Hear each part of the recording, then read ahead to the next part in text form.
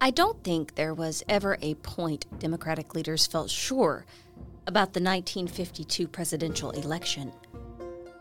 Adlai Stevenson was well known to be a wit, but in terms of likability, much like the catchy ad, everybody seemed to like Ike, at least in so-called certain circles in Washington, D.C., but Eisenhower's own campaign was full of its own issues. Nixon, though lauded for his aggression in actively prosecuting Soviet spies, had stepped in it when accusations of inappropriate use of campaign funds poured in. Nixon had given a speech that had, for the most part, indicated that he had done nothing wrong, and it seemed to work, at least for him. Eisenhower was left in a predicament that had two options. He could part ways with Nixon and lose the support from those who backed the California senator, or suck it up and run with him. He chose the latter, but in the process, he made sure that Nixon knew who was in charge of the ticket and that he, at the end of the day, chose who his running mate was. After this, Ike's and Nixon's relationship became frosty, according to many sources. But it wouldn't be the only Republican relationship that would hurt Ike's brand. Senator Joseph McCarthy was running a campaign of fear. A real American witch hunt. Blacklisting Hollywood actors and producers. The junior senator from Wisconsin had been front-page news for years, and in many ways the sensational headlines played a part in his popularity, with many in the media too scared to speak out. He claimed that communist spies had infiltrated the State Department and other parts of the federal government, and as time went on, McCarthy became more and more paranoid and desperate in his accusations. Those who knew Ike said he despised McCarthy, but Washington politics has always been about staying quiet, and one should be speaking out. And Ike is quickly learning that his military training may have prepared him for war, but nothing could have prepared him for politics. This is God's Favorites, a history podcast. Dwight D. Eisenhower, Episode 6.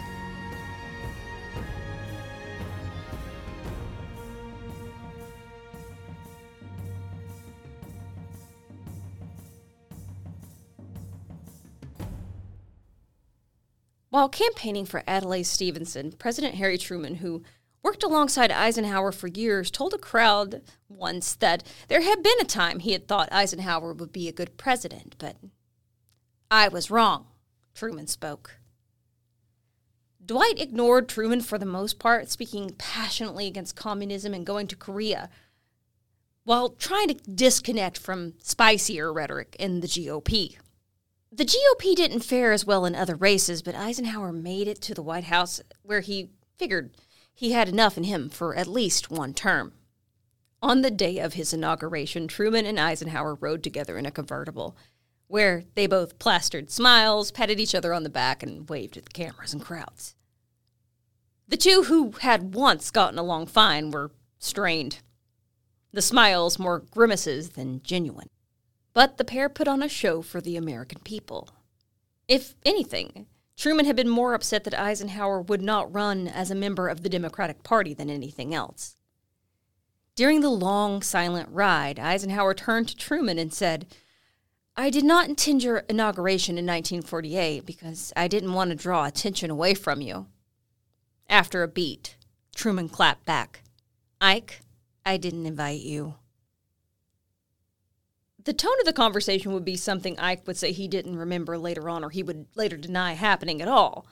But it is worth noting that Truman did request that John Eisenhower, stationed in Korea, be returned to D.C. for his father's inauguration. Their paths would occasionally cross in the future, but Eisenhower and Truman would remain at an icy detente for the rest of their lives. And it would not be the only cold detente in the president's future. Eisenhower went into the presidency with the vision of revitalizing and shaking up structures within the White House and the federal government. He had the military experience, and from the get-go, he organized a small personal staff and a larger one that was reminiscent more of a chain of command than anything else. Ike worked to cut out a lot of the red tape and reduce memos to one lines with initials instead of a full signature. Eisenhower often encouraged debates among his cabinet, and the president was known for sitting silently in the room, rarely speaking until departments had reached a compromise without having to get involved. Though Ike had opinion ratings that were pretty high in the polls, it's often said that Ike didn't like to consult them at all. When it came to American politics at home, Ike was often so middle of the road that often he had to be encouraged by the Republicans to do something. And that was something that upset politicians on both sides of the aisle. At the end of the Korean War, the American public hit a mild recession, and the GOP urged him to act quickly so that a bad name wouldn't be given to Eisenhower as it had been to Hoover. So they brought in economists to work alongside the panel. But one name kept popping up repeatedly. Eisenhower had been determined to ignore him, but it wasn't going to work. McCarthy was starting to wear thin on a nation's nerves as he continually went to take down those in power by simply making an accusation of communism. He was destroying livelihoods, and at first it seemed a lot of conservative Americans loved the Wisconsin senator. Initially, it was Eisenhower who blamed the media for giving McCarthy attention in the first place. But it soon became clear that if and when the media spoke out about McCarthy, he fought back brutally. For 2 years, McCarthy had accused many high-powered people of being communist spies, including some in the State Department. His rantings never once led to a conviction of treason, but they led to many lives being broken apart. One could argue that Ike should have done more. I think he could have, but it's hard to say when he campaigned with a man he was said to have loathed. Ignoring Joseph McCarthy wasn't going to work, and it appeared neither was trying to play a quiet game of censure. Truman had frequently spoken out against the man to little or no avail. Ike was smart enough to know the work would have to happen quietly. When asked about the senator, Ike usually would retort that he wouldn't talk personalities. Among colleagues and cabinet members, however, Eisenhower would cite McCarthy as the frightening fringe of the Republican Party. And though many thought Eisenhower's silence was complicit, he was actively working on a downfall for the man. It was triggered by McCarthy coming for George C. Marshall, and Ike, who had remained silent, began actively plotting the downfall of the man who came for his mentor and friend. It was in 1954 that Eisenhower and his aides began working on a report regarding special Army privileges given to McCarthy. Reports of McCarthy meddling in the Army had caused something to snap in Eisenhower. That was his Army. And while Eisenhower's aides worked on this report, when Ralph Flanders, a Republican senator from Vermont, was asked to which party McCarthy belonged, trying to get the Republicans to take ownership of the loose cannon, Flanders stunned everyone when he said one must conclude that his is a one-man party and that its name is McCarthyism. In the meantime, Eisenhower had begun working more actively on the takedown. He began urging Republican Senate leaders to promise to try to control McCarthy. McCarthy had actively been going after U.S. Army dentist Irving Perez. Dr. Perez had been commissioned an officer in 1952 and signed an oath affirming that he had never been a member of an organization that sought to overthrow the government by unconstitutional means. But then he invoked his Fifth Amendment right to protection and incrimination when he was asked if he had ever been a member of the Communist Party or any affiliated body. That got him put under Army surveillance, but he was promoted nevertheless from captain to major in October 1953, and that was enough to set off McCarthy, spewing accusations of an Army scheme to promote communism. Meanwhile, the pressure was not only coming from the Democrats, but journalist Edward R. Murrow, presenting his now famous broadcast against McCarthy. It was the accusation of the Army that really did McCarthy in. And that's when the Army turned loose on McCarthy, a soft-spoken man named Joseph Welch. The appearance was deceiving. As it turned out, Welch was ready to play tennis, and he spat back a retort to every question McCarthy lobbed at him, ending with the coup de grace that took all the steam out of McCarthy. We not drop this. We know he belongs to the Lawyers Guild, and Mr. Cole nods his head at me. I did you, I think, no personal injury, Mr. Cole. No, sir. I I meant to do you no personal injury. And if I did, I beg your pardon. Let us not assassinate this lad further, Senator. You've done enough. Have you no sense of decency, sir, at long last? There were a few more words exchanged and then loud applause. Truly, McCarthy was defeated. At this point, his own party wanted nothing to do with him. Within a week, the hearings into the Army would be closed. And as the GOP tried to move on, McCarthy would sink deep into alcoholism for the rest of his next 2.5 years of his life. He would die in office in 1957. And for the rest of his time, one of Eisenhower's favorite jokes was reportedly, "It's not McCarthyism, it's McCarthy-wasm." But McCarthy's ghost, or at least the ghost of those hearings, would linger far after being scolded and shamed. He was kept out of the U.S.'s Oppenheimer hearings, possibly for good reason, but many wondered if this was due to the political discourse that had been brought on by McCarthy. Or did Robert Oppenheimer actually have connections with enemies of the United States while he was working on the Manhattan Project? He had worked tirelessly on that, and his contributions had helped succeed. But Oppenheimer had known ties to communist organizations, and it was in 1943 that over dinner, one of his colleagues, a French literature professor named Hakan Chevalier, told Oppenheimer that he had a friend to whom he could transfer information to the Soviet Union. It would be safer and better for the world, Chevalier claimed, for the Soviet Union to also have these types of weapons. Oppenheimer rejected the offer. He also brought that information forward when it happened, but nevertheless, he ended up in a hearing. Problems plagued the trial, including issues with the defense team's security clearance making it impossible to access information. Oppenheimer testified for 27 hours, grilled on the stand. The Cold War was heating up, so previous connections to communist organizations seemed increasingly more relevant. In some cases, the connection was just newspaper subscriptions. At the end of the Oppenheimer hearing, he would lose his security clearance. Later on, his daughter, Toni, would try to apply to work for the United Nations in the 1970s, but due to her father, she couldn't pass the security clearance. His legacy, forever tainted. Toni would later die by suicide. Eisenhower had conflicting feelings about Oppenheimer, and he would have remorse, asking himself repeatedly, how much did McCarthy's unchecked rhetoric contribute to what happened? But for the time being, he had to focus on working with the Soviets for nuclear peace, although attempts to communicate with one another were frequently ignored. Eisenhower was worried not only about the Soviet Union's potential to utilize that type of weaponry, but he also feared the impact of the Soviet Union's isolationism. A Cold War looks different. It's quiet. It doesn't require boots on the ground or tanks or guns or airplanes. Instead, it requires intelligence and covert operation. Instead of troops on the ground came a more terrifying theme of mutually assured destruction. Eisenhower had to imply that they had enough nuclear arms to retaliate immediately. It's Theodore Roosevelt's speak softly and carry a big stick on steroids.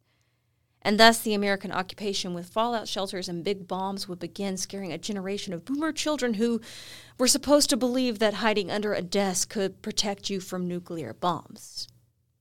As school children learned to duck and cover, Eisenhower was also monitoring heightened tensions in Vietnam. It's at one point during a meeting, Robert Cutler, one of the president's advisors, brought Eisenhower some documents that suggested they use nuclear power in Vietnam. Nuclear firepower in Vietnam. Eisenhower was said to go off, shouting loudly, "You boys must be crazy. We can't use those awful things against the Asians for the second time in less than 10 years, my God."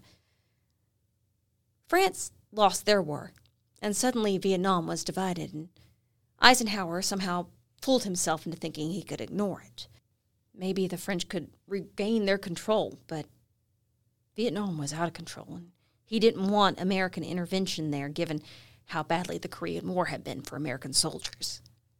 The end result was a group of people who would forever laud Eisenhower for keeping them out of Vietnam, which it was really an end result of multiple issues, including Eisenhower's own hopes that the situation would resolve itself, which we know it wouldn't.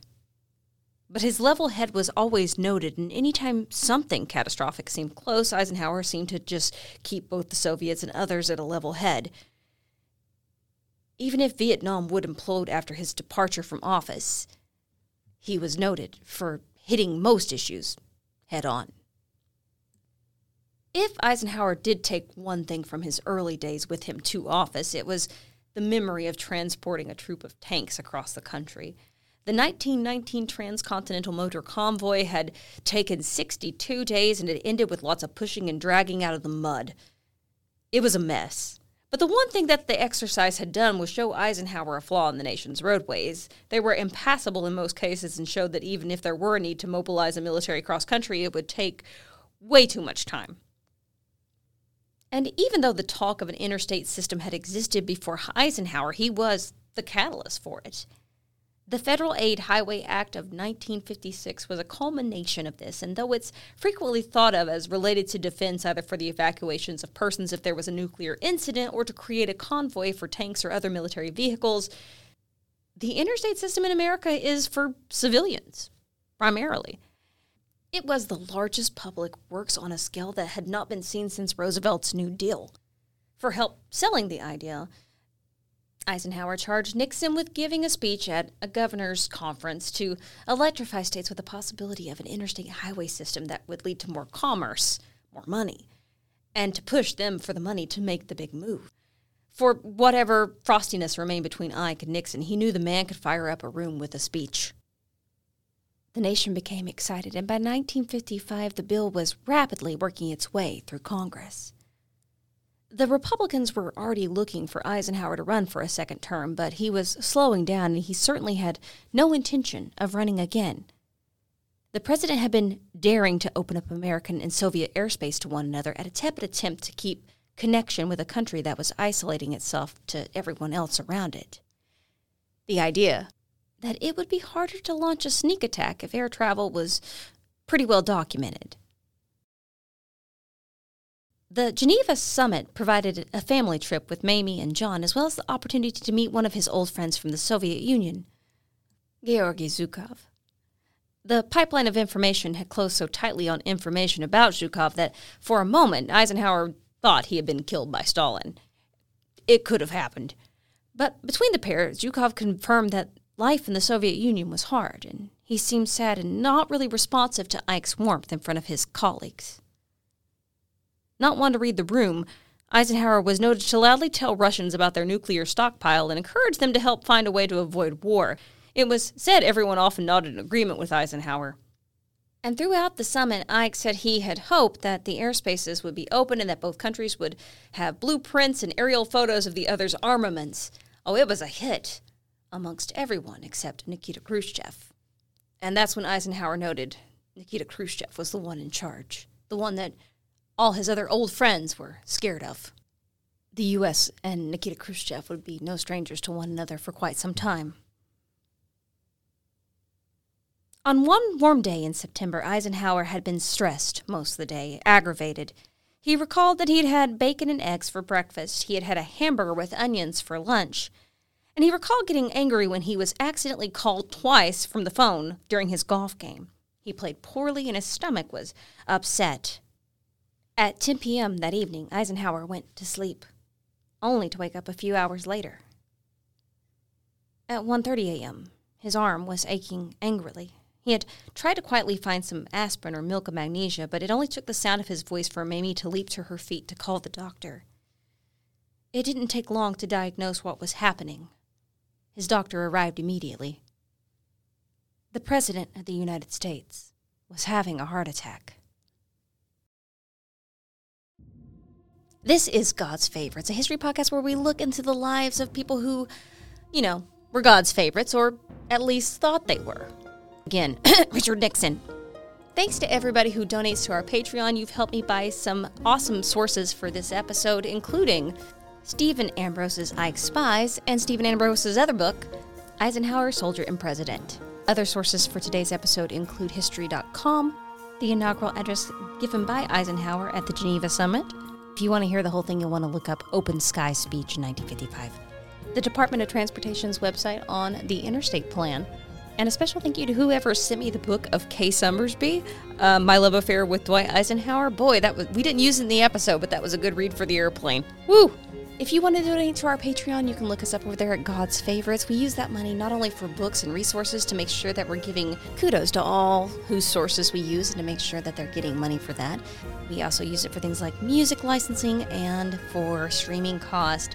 It's pricier than you would think. You can also join us on God's Favorites, a history podcast over at Facebook or on my TikTok, Melissa Fairlady. And thanks to everybody who joined in on my fun trip to London. That was a great time. Too bad it happened 2 weeks before the Queen passed away. Jeez Louise. Rest in peace, Your Majesty. And we'll see you next time, friends.